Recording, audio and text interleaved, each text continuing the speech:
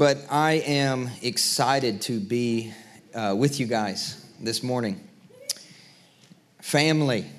We've been talking about family for the past few weeks, and I want to continue on that topic this morning in talking about family.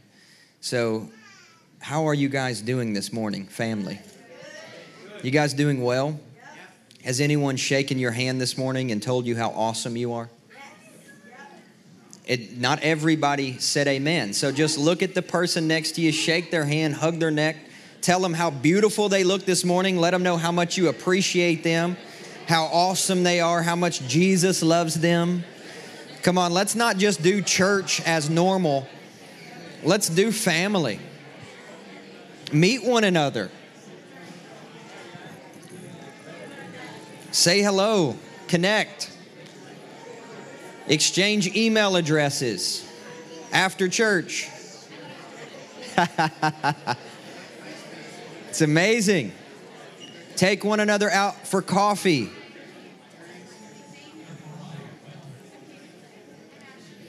Awesome, awesome, awesome. Well, God bless you guys big time.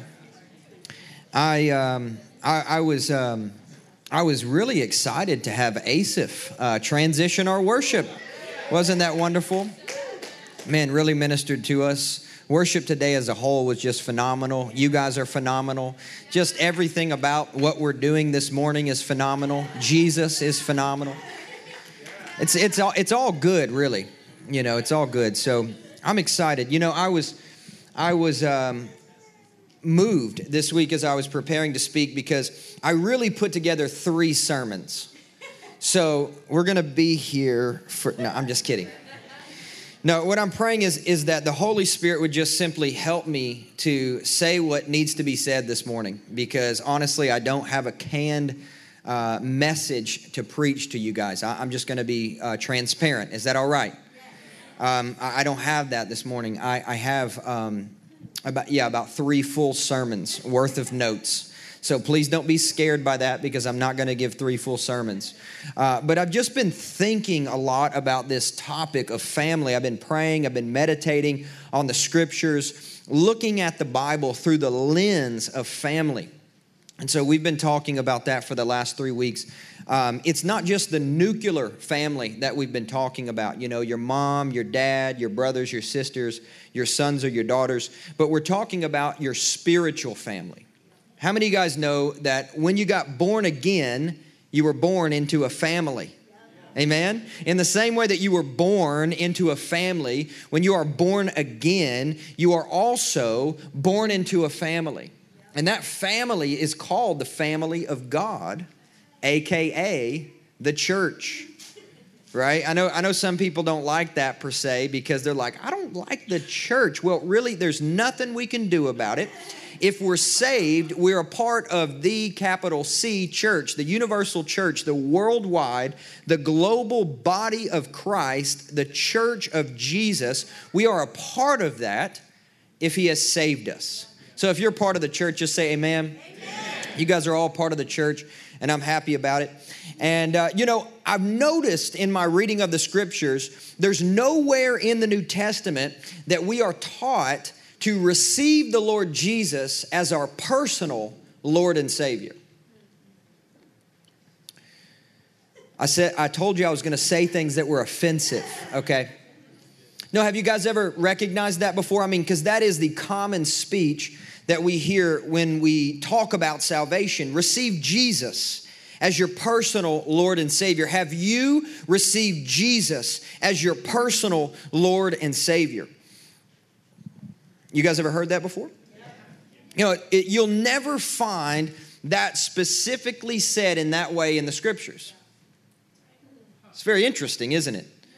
You know, when Jesus taught us to pray, he didn't say, personal, individual Father who lives in heaven, holy is your name. What did he say? He said, come on, you guys know this, our Father, right? So he wasn't saying just my Father. Jesus didn't teach us to pray and say, my Father, right? Our Father. He taught us to begin our prayers with our Father. That means not just my dad, but our dad, right? Our Father who lives in heaven, holy is your name. Your kingdom come, your will be done on earth as it is in heaven. So if we're praying your kingdom come on earth as it is in heaven, that means that we are called to release a family move of the Spirit where people are uniting around the Father that is good. Amen? On earth as it is in heaven. Forgive us. Everybody say us.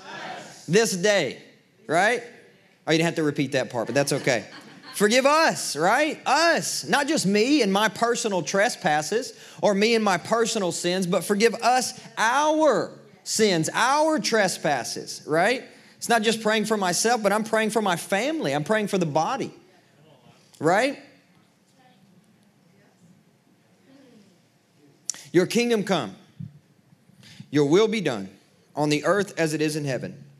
Forgive us our sins, right? Give us our daily bread. How about that part of the prayer? Give us our daily bread. Have you ever noticed that? That when Jesus taught us to pray, he didn't say, I just want you to seek what you need for yourself, but I actually want you to pray to me and seek me on behalf of the good of those around you. I want you to seek me on behalf of your family. I want you to seek me on behalf of your church family. I want you to seek me on behalf of your city. I want you to seek me on behalf of your nation.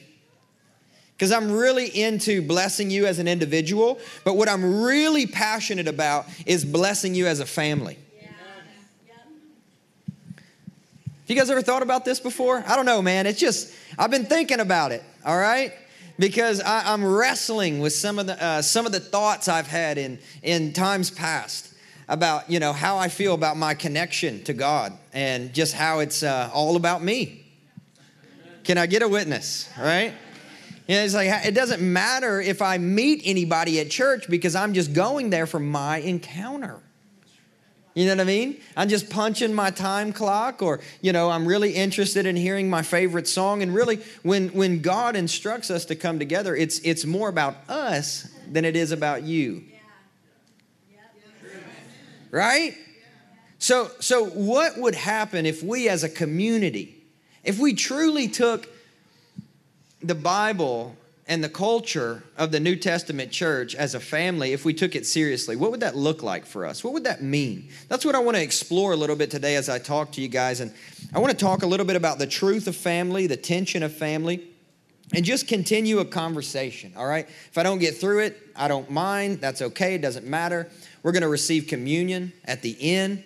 So it's just going to be a fun day all together, right? So do you guys want to hear a scripture? I'm hungry for the word of God. How about you guys? So open your Bible to Genesis chapter 1. If you don't know where that is, it's right in the front. Just help your neighbor. It's an easy one to find. Genesis chapter 1, you can look it up on your app if you'd like. Genesis 1, 27 and 28. It's a throwback, all right? It's a throwback.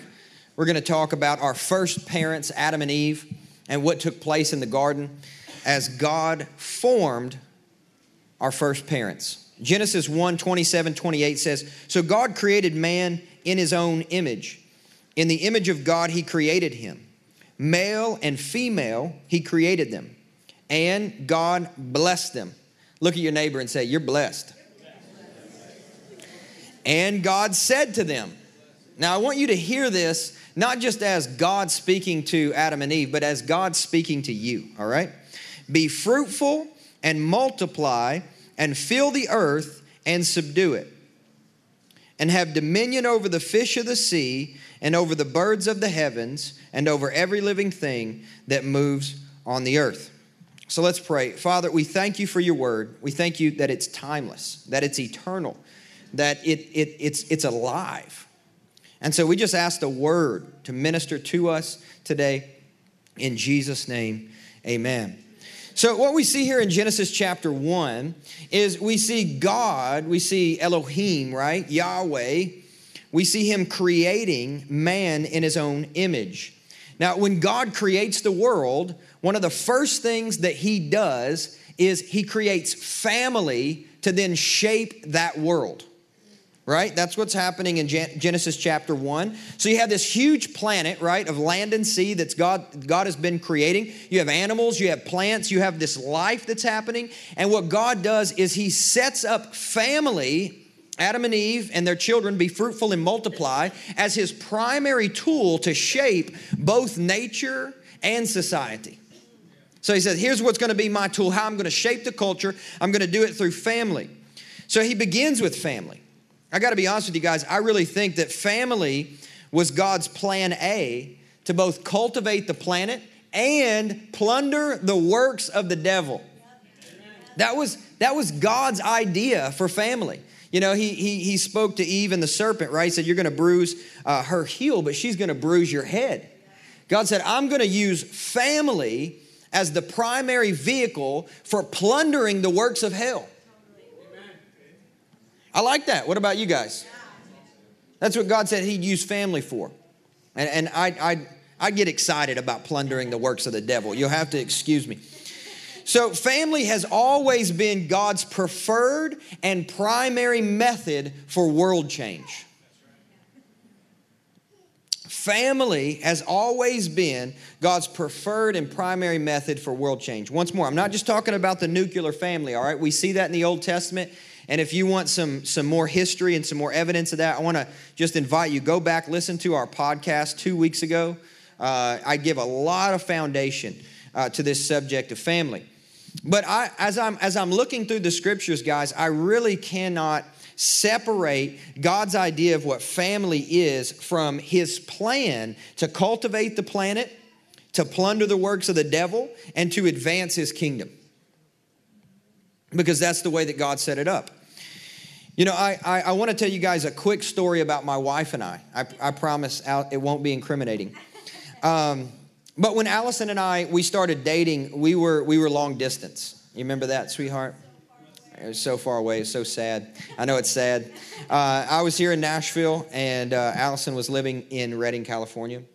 And we started our relationship on Valentine's Day over Skype. It just doesn't get any better, right? The stars were aligned. It was so good. So we spent a lot of late nights on the phone, 2, 3 o'clock. She was 2 hours behind me, so I was really suffering. This was long-suffering love. You know, it's like 5 a.m. here in Nashville, and it's like 3 in Redding. So we're talking, and you guys know how this works, right? You start to grow in relationship. So what do? You start to talk about family, right? You start to talk about, what was your family like? Or what's your idea of family? Or what do you want in family, right? And we were kind of sharing that back and forth. And we started to talk about children. You guys know this story, right? I mean, not just ours, but is it unique? No, I mean, I'm sure that all of you married couples in here have had that experience. So we start to talk about kids. Oh, when do you want to have kids? Do you want to have boys? Do you want to have girls? What do you think? Do you want to have a big family? You want to have a small family? And she told me at the time, she was like, maybe 3, probably 2, but maybe 3. And I told her then, like I tell her now all the time, as many as possible, right? Let's have a full house. Let's have a football team. I don't care. Right? And so I tell people jokingly all the time when they ask me, well, how many kids do you guys want to have? I always say as many as my wife wants. Right? Because I'm there. I get to see the baby born, but she has to actually, push that baby out. So, I'm just like, we'll let the authority lie with her, right? However many kids you want to have, I'm good with. But as marriage approached, we weren't just planning our wedding, guys. We were planning our marriage. And if you're taking notes, that's a good tip right there. Melissa Phillips, my mother, told me that. She said, don't spend more time planning your wedding than you do your marriage. So we started to plan our marriage. And my mom's a marriage counselor, by the way. So she sent me this long list of questions. She said, you guys need to ask each other all these questions. And we did that. We were traveling down from Redding to Los Angeles together in a rental car. And so because we were getting to know each other, we went through that whole list of my mom's 100 questions. Super fun. Yeah, it was very fun. It was awesome. I mean, we had 8 hours down and 8 hours back. I mean, it's a long trip, right? So we're asking each other, and so we're talking, and as we get to know each other, the relationship gets more serious, and then all of a sudden, as we're speaking about kids, she's like, I could have kids super quick once we get married. And I was like, 3 to 5 years, right? We got things going on in our life, we're planting a church. We can't have a baby. We're planting a church. We're very busy. I would really like to travel some and see the world, just the two of us. We don't need to have any babies anytime soon. Let's put that off, in my late 30s, maybe your early 30s, because my wife's younger than me, married up big time. I love that about I'll be, 65, 70. She'll be looking 40. It's a good thing. And, here's a crazy thing is like we actually came to a conclusion together. We said, okay, we're going to wait 3 to 5 years before we have any kids. Probably 5 was my hope. 5 to the maximum 5, right?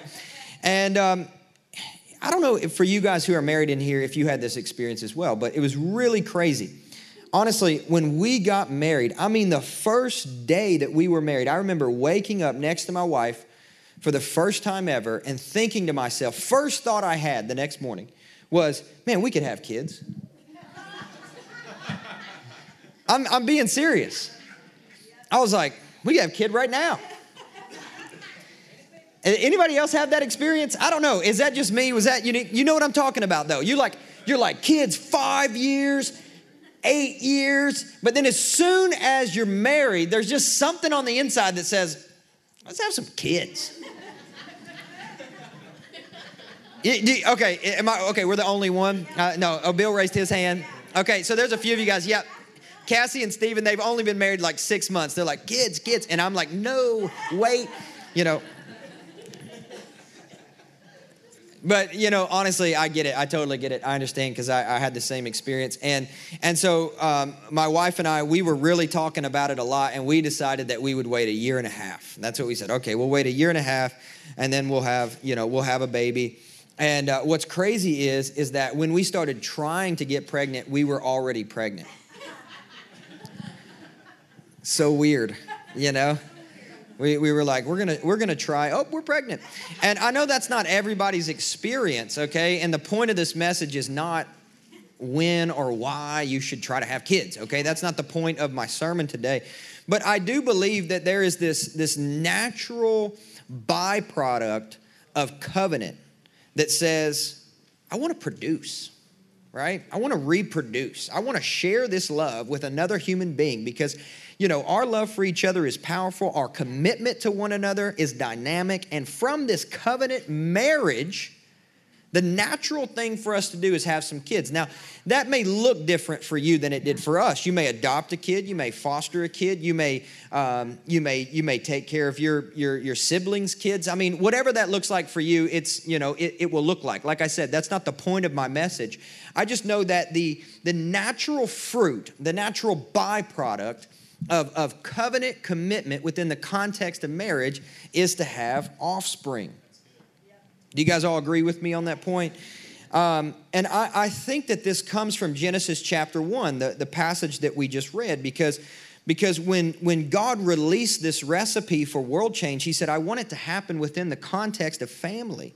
So what he did was he wanted a family in covenant with one another to be intimate and then to produce fruit, right? So how many of you guys know that fruitfulness flows out of intimacy? If you're going to have a kid, you've got to be intimate. Spoiler alert, right? If you didn't know that. But God's plan, you guys, I believe this to be true, has always been family unto fruitfulness.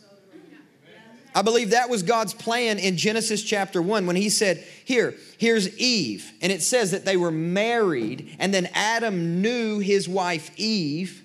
Do I have to break down what that word know means? No. Right? He was intimate. It's the Hebrew word yada, which we have the New Testament Greek word genosko that means the same thing. Whenever Joseph had not known Mary until after Jesus was born, right? And so we see that Adam and his wife Eve, they know each other. And then out of the context of a covenant commitment in marriage, fruit is produced, right? So have I laid a good foundation?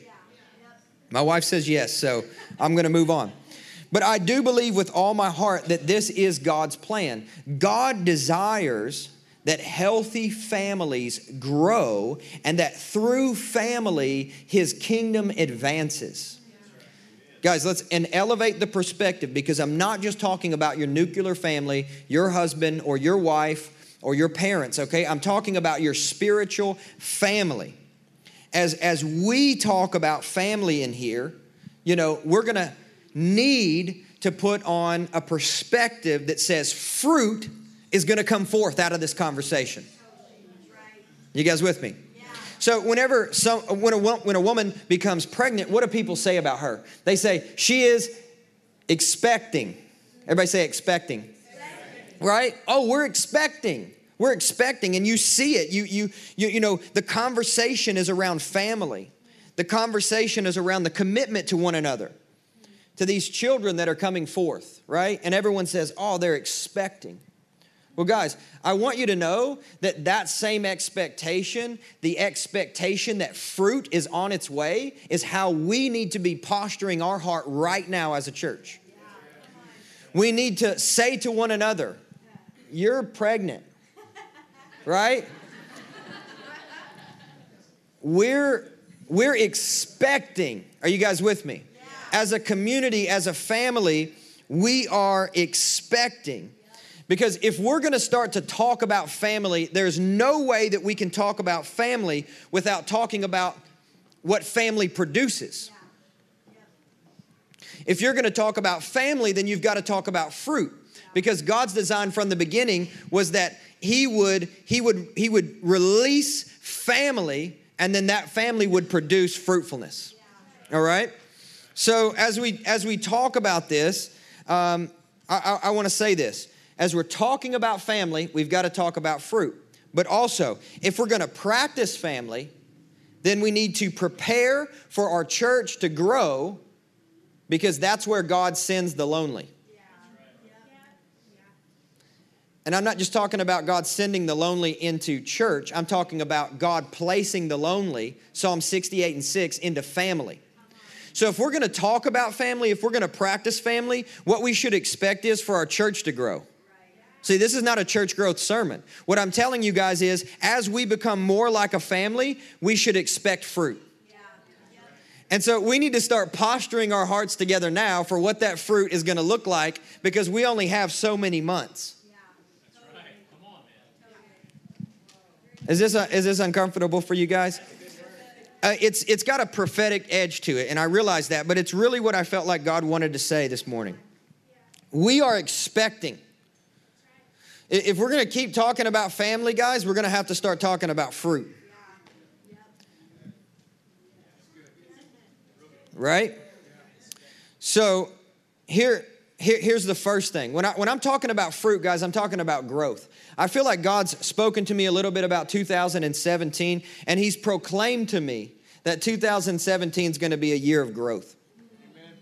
That's what God spoke to me. And I think that it's about us growing. And I'm not just talking about numerically. I'm talking about us growing in every way that God desires to bless us, which is in every way. I really do believe that, you guys. And so as we talk about family and we start to expect the fruit, here's the first thing that I want you to expect the fruit to look like.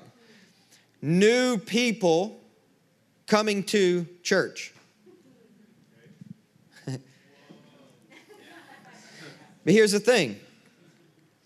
How many of you guys know that babies are not ideal people? They are real people. Right? So if I could have it my way, my daughter would never cry between the hours of 9 p.m. and 9 a.m. That would be awesome, right? But it just doesn't really work out that way ever. You know, my son, hey Isaiah, he's eating a fruit package or something. Nightly, this kid takes his pacifier out and throws it over the crib and then cries loudly into the intercom until I go in there and I'm like, dude, what's up? And he's totally fine. And he's sitting on his knees and he's like, my Tassie. I'm like, you threw it out of the crib. What? It was right in your mouth. It's like he missed me. I don't know. He's like, yeah, I just kind of want to hang out with my dad now. It's 3:30 on the dot. We got an appointment. Right? Ooh, Tassie. Right? So, see, babies are not ideal people. They're real people, right? So you can't control them. Okay? So when new people come into the church, right, here's what we can expect. They're going to be real people, okay, not robots. Well, you should just fit into what we do here seamlessly. So this is the way it's done, right? No, that's silliness, right? This is a real person with a real story, okay? They have a real heart, and they want to take hold of a real Jesus and find real family. Right? They're a real person. And you know what that means? There's probably going to be some people who join the church who don't look like you. All right? And they don't have the same background as you. They don't have the same culture as you. They don't have the same upbringing as you. They don't dress like you. You know? And, you know, guys, look, in family, it's a safe place to take off your cool. All right? You don't have to walk in here like, I'm cool, and everybody needs to take notice. Because when I go home for Thanksgiving, I wear my sweats. And I'm not saying everybody should wear their sweats on Sunday, but maybe we should have a themed Sunday, right? But just be yourself, okay? Just chill a little bit, all right? This is not just being an ideal person. Man, wouldn't it be awesome if we were all able to be the person that we portrayed on Instagram? It'd be wonderful. But are you guys with me? Right? It's not just ideal people that show up. Babies are not ideal. They're inconvenient. But you know what that helps us to do? It helps us to grow. It helps us to bear fruit. Because we don't bear fruit when everything goes the way that we want it to go. You know, we bear fruit where there's tension. We bear fruit where we take, you know, where we dig in and we take on a root system. And then we bear fruit, all right? I don't know, man. I feel like I'm preaching this 22% better and you guys are saying amen. I'm just kidding. No, but that's the first thing. Like I said, it's not a church growth sermon, okay? But I want us to be dialed in prophetically with what I feel is going to be a natural evidence of fruitfulness as we practice family, okay? So secondly, when I speak about growth and fruitfulness, we should expect the family that we are and the family that we have to grow as well. But not just practically, I'm talking about spiritually as we as a community grow to becoming more like Jesus. Amen? How many of you guys know that as you come to church, you should become more like Jesus? It's a novel idea. But as we do this thing, man, called church, as we do family, guys, we should all be becoming more like Jesus. Not more individualistic, but more inclusive, because Jesus always finds a seat at the table for anybody who wants to eat with him. Jesus is that annoying customer in the Wendy's that like takes the table and is like,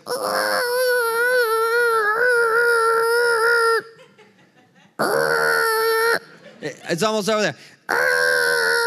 And everyone's just like, he's making space for more friends.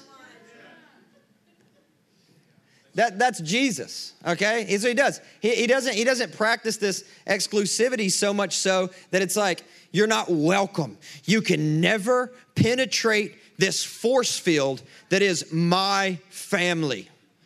Get out. However, at the same time, Jesus had certain relational orbits, right? I've spoke about this before. When we talk about, they're in my circle, right? You guys ever said that before? I think that's far too rigid to define life's relationships because you start to categorize people. They're in, they're out. That person used to be in, but now they're replaced. They're out of my circle, right? I think it's really relational orbits, right?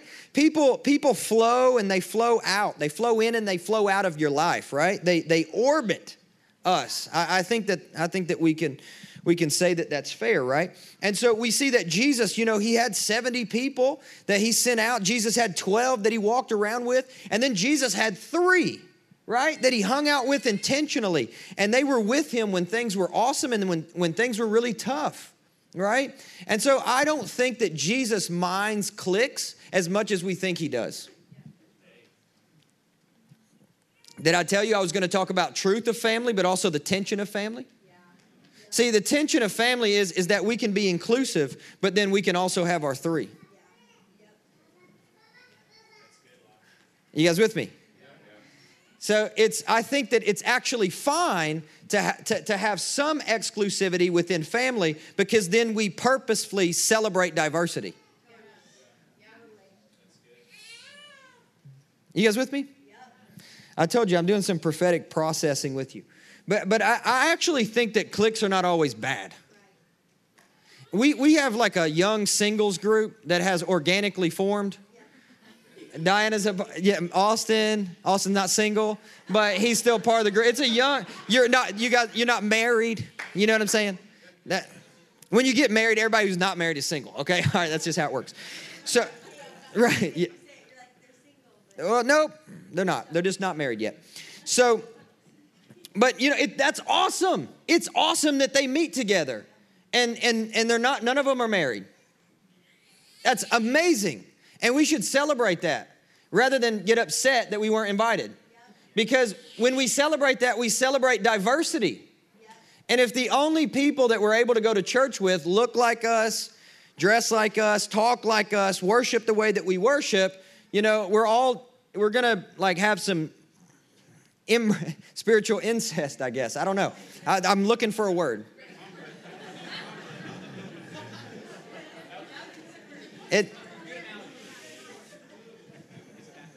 It's a tough one, I know. But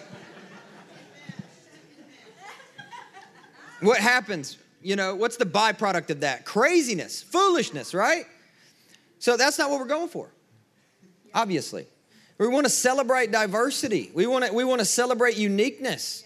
And if there are people in this church that have yet to invite you to hang out with them, it doesn't necessarily mean that they're being exclusive or cliquish, because people have told me on a handful of times, I used to come to your church, but it's so cliquish. I'm like, great. I'm glad that people have found friends and they want to hang out with each other. That's fine with me because it's diversity. Everybody, we're all different. We all hang out with different people, right? You're allowed to pick your friends. You don't have to be like close with everybody that you go to church with on Sunday, right? Yeah. And that's okay because heaven is super diverse. Yeah. So good. I've beat this dead horse to death, I know, but is it helping you guys at all? Helping 3. So,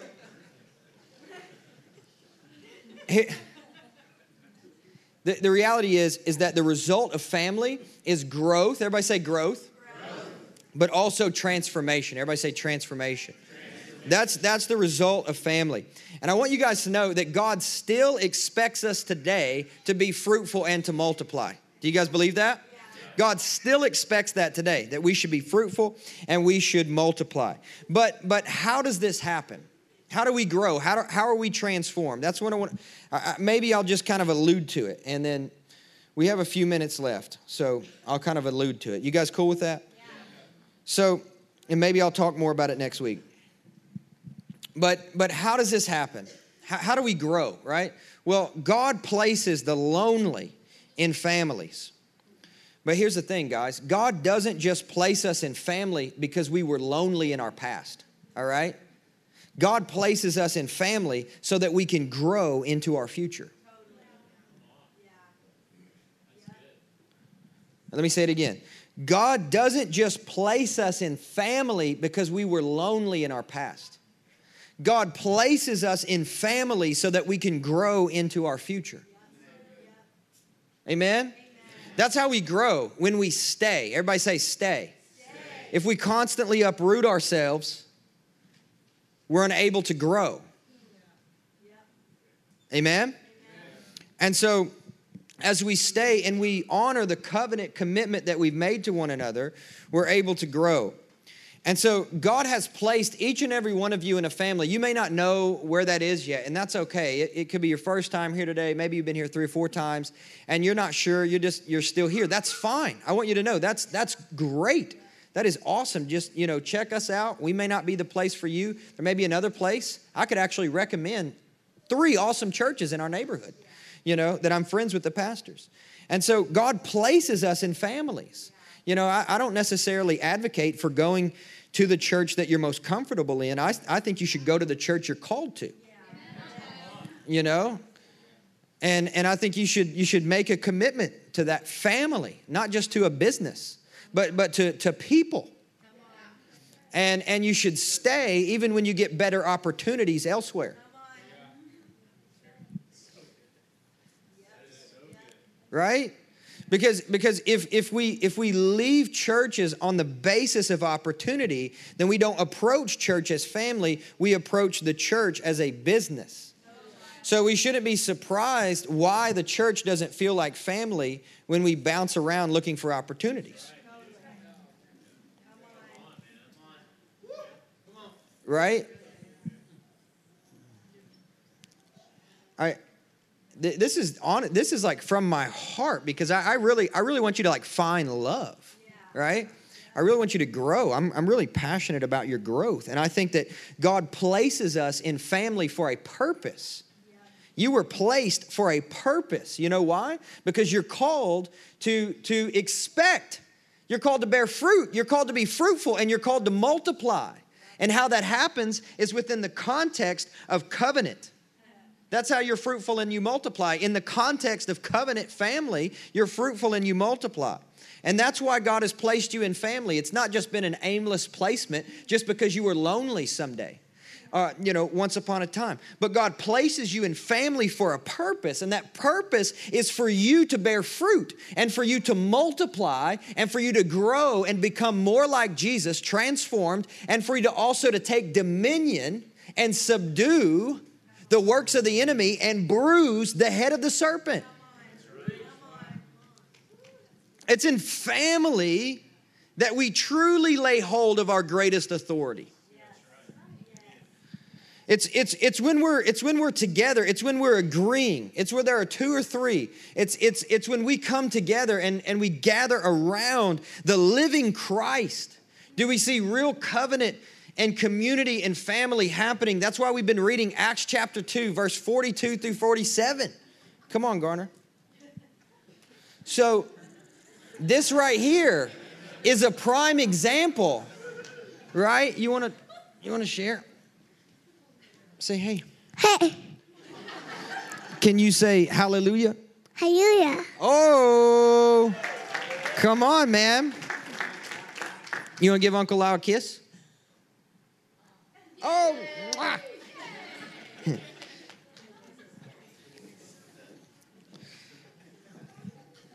He's like, I want to play this guitar, Pops.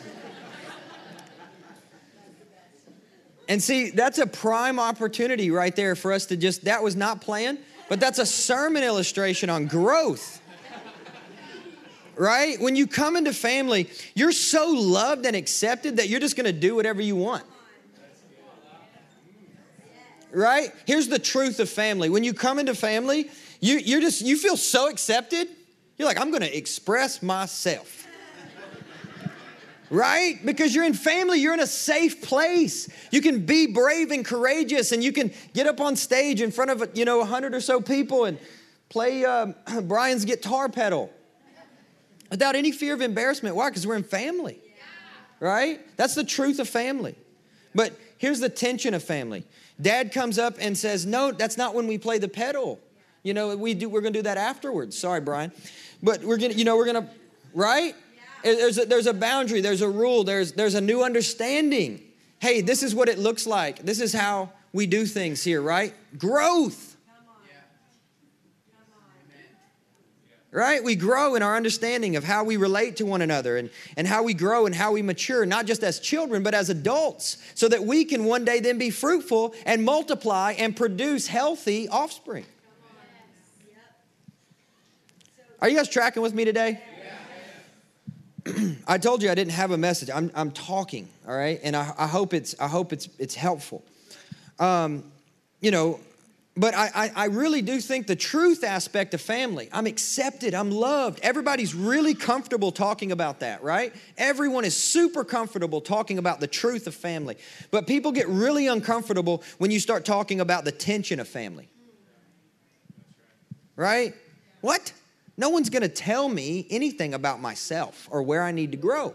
Well, see, that's the tension of family. See, there's a truth in family that you're loved and that you're accepted and that it's a safe place for you to express yourself. But there's a tension of family that says, but you also learn boundaries and you're also shaped and you're formed and you're pressed. And there are people, that do things that you don't like, but it's for your benefit in the long run. Because you grow and you mature. And you don't mature just to be a barren fig tree. You mature to produce fruit, to feed people. I'm going to download this podcast myself. Seriously. So, in the few minutes I have left before we take communion, let's just pray. I'm not going to talk anymore. So, this is too important to try to preach through. How many of you guys want to grow? I know you do. I know you do, because you wouldn't come to church if you didn't have an interest in growing. I like you guys so much, because you're passionate about your growth. You're passionate about becoming more like Jesus. You're passionate in looking more like Him. That's why you're here. That's why you worship like the bunch of crazies that you are, right? And that's going to get crazier, probably. So I just want to pray. We're going to receive communion, but here's what I wanted to do today. All right. No pretense, but I want to pray for families. And I want us to come around our families that are either hurting or they're experiencing what the Bible calls hope deferred, which makes the heart sick, right? So I know that some of you guys in here, like you really have been longing to have children. I've connected with a lot of couples and families, and I know that there's a lot of you guys, you're expecting children, you're longing for children, you're wanting to have some children, or you have children now, and it's just, man, it's tough, right? And that's where we as a family get the opportunity to come around you and to pray for you and to bless you, all right? So if you guys don't mind, I just want to invite everybody to stand up, please. Because as we pray, and we're not closing right now, we're going to receive communion, but as we pray, I want you to engage, all right? That's why I'm asking you to stand up. I think it's easier sometimes for us to stand and engage than sit and watch.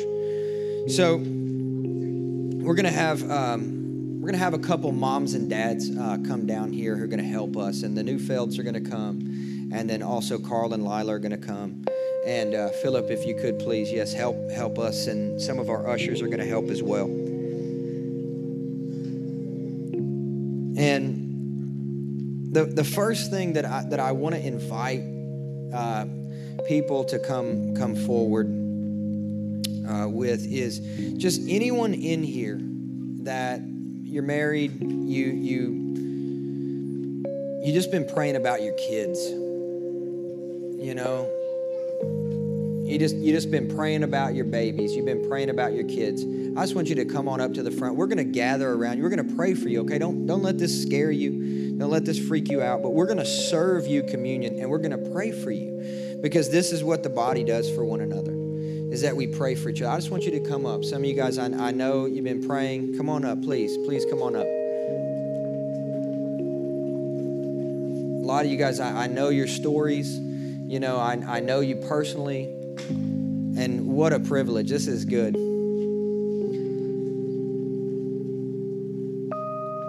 And what we're going to do, guys, we're going to serve these guys, and we're going to pray for them. And they're all expecting different miracles in their life concerning their babies, all right? But God loves, He loves the fruit of intimacy and covenant. And so that's what we're going to pray for. Some of our leaders and also some parents in the room, all right? If you're older than 60 years old and you've been married, and some parents, I really want to ask the Toms to come as well. The kids are going to receive communion with us this morning as well, because this is a family thing. So I want to ask the Toms to come up. And if you're 55, 60 or older, or you've been married for 25 years, come up and lay hands on these guys. We want to do this as a family. And for those of you guys who are here to receive prayer, I just want to ask you guys, go ahead and serve them where they are. Carl and Lyle, go ahead and serve them where they are, so that way they can get their bread and their juice. Yeah, for those of you guys who are coming up, just serve and just hold on to it. Just hold on to the bread and just hold on to the juice just for a moment. The body and the blood of Jesus. Because here's what we're believing for, guys. As these guys take hold of this communion today, that they're not just symbolically taking hold of the body of Christ and the blood of Jesus, but they're taking hold of their miracle, which is Jesus. And just as they receive His body, as they receive His blood, they're just going to receive a breakthrough. They're going to receive a miracle in their bodies.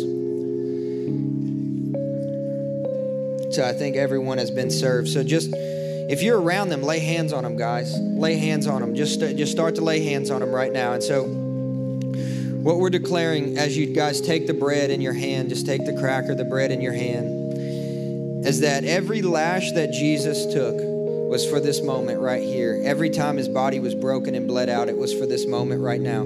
So just as you receive this bread, we just say, this is the body of Christ that was broken for you. Just go ahead and receive that. And you just receive His body.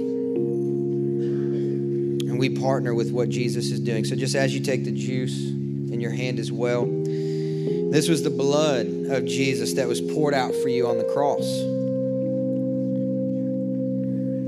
As His hands and His feet were nailed to the cross and He was pierced.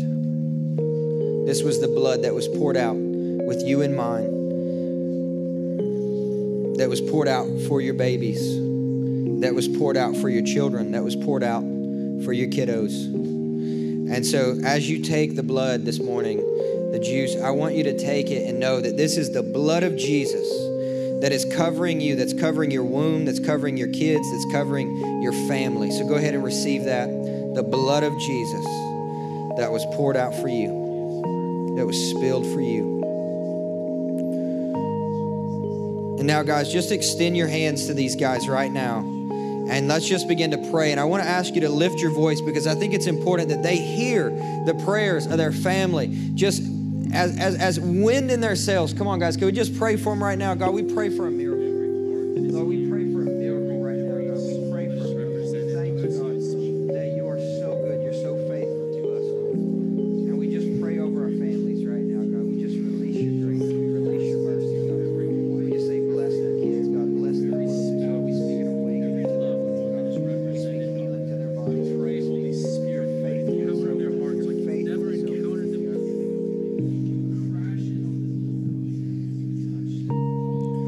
Lord, we say that we expect. You guys just say that with me. Just say, we expect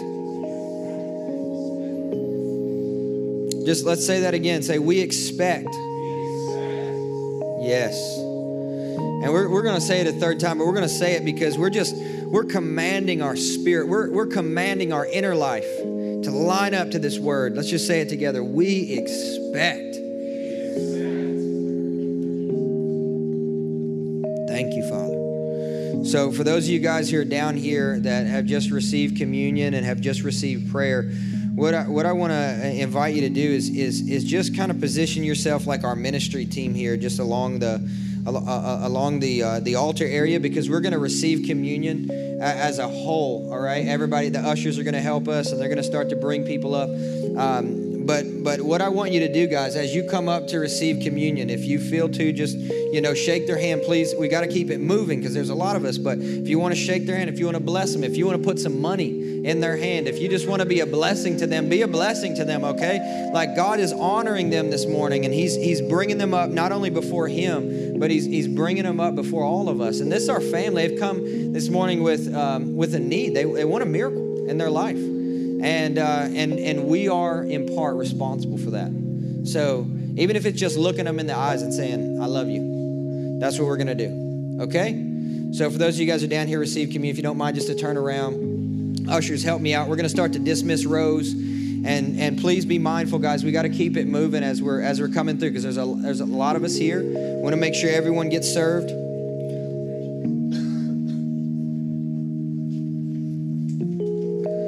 So the ushers are going to help us. If you don't mind, just let's keep our conversations to a minimum. Let's just respect this time of communion. We're all just in a place of prayerfulness.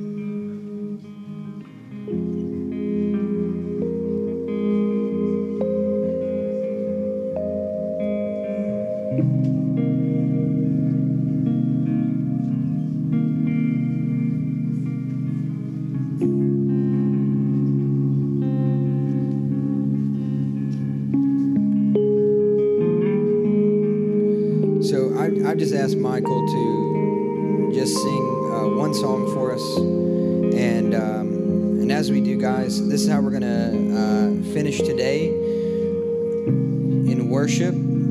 Just continue to come up, receive your communion.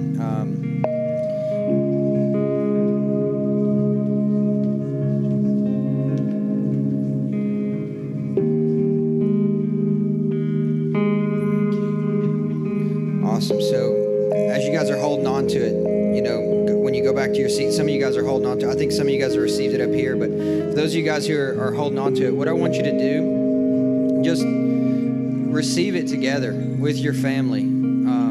Turn to someone next to you. Take them by the hand. Pray with them. Bless them. Receive the body, receive the blood of Jesus. Receive the body that was broken for you. Receive the blood that was spilled for you. And then before we dismiss, guys, we're just going to sing together, all together as a family, and really, really activate and take hold of what we've been talking about today.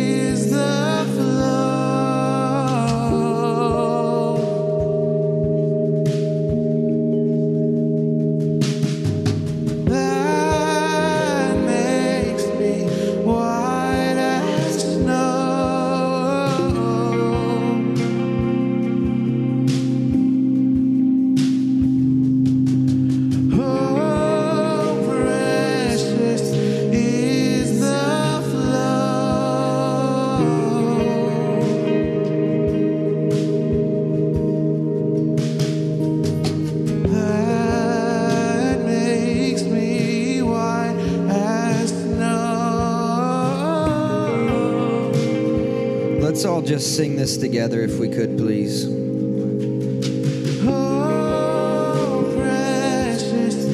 on, let's sing it out loud together as we're closing.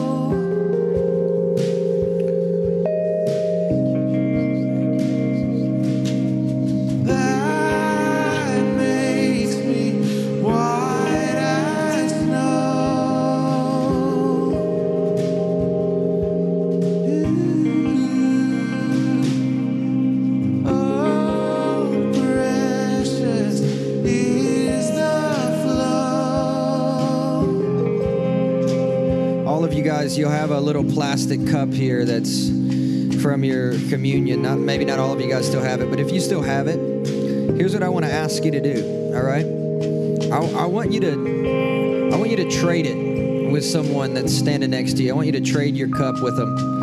And this week, I want you to take this cup and I want you to put it where you can see it. All right, put it, if it's in front of your computer, put it there, or if it's it's behind your sink where you wash dishes. But if it's in your car, just put it somewhere that you can see it, all right? Put it somewhere that you can be reminded day after day of the blood of Jesus that was spilled out, not just for you, but for your family.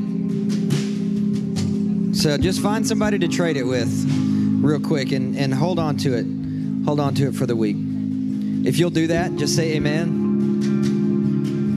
If you'll do that, just say amen. Awesome. So Teal's going to come and close us up, guys. I was thinking about something I learned in youth ministry, and it was that in John 17, the Lord asked his Father for one thing for us as the body of Christ. He asked for one thing, and it was the thing that would make us understand God's love more and understand each other more. And we describe it in youth ministry as the Lord asking for one superpower for the body of Christ. And that superpower is called unity. And so the Lord asked, if he could ask for anything, and he asked for unity because he knew that unity was the one thing that could make us understand not only God's love for his son, but the love from his son to us, which then would allow us to understand what it means to conquer something together as the body of Christ. And I think what he was really asking for was the definition of family, and that's unity. And I felt like just the Lord was reminding me that holidays are coming, and a lot of people don't have families, or they're transplants. You know, a lot of people aren't from Nashville, and so we've been inviting, people to come and stay with us during the holidays. And, because as a normal human being, you feel awkward if someone says, I have no family, I'm not doing anything for the holidays. That feels a little weird. You usually would tell somebody, oh my gosh, come to my house. What is the difference between, this is what the Lord was sharing with me, what is the difference between a holiday and a Sunday? If someone has nowhere to go or no family atmosphere on a Sunday, why is it that we don't encourage them to come spend time with us as a family? To me, I think I was just realizing, why is it that it's so offensive to me that someone's alone on a holiday, but what about this family? Why doesn't that offend me as much? And I was a little convicted. So I feel like it's an encouragement for us this week. If someone doesn't have family, be their family. That looks like it would look like if you invite them on a holiday. Have a meal with them. Provide family for them when they don't have family. I want to encourage you to go to the Connect bar if you haven't yet. Get connected with us. Find out what we're doing. We want to make you family by allowing you to know what we're doing. We're going to have a ministry team come forward right now.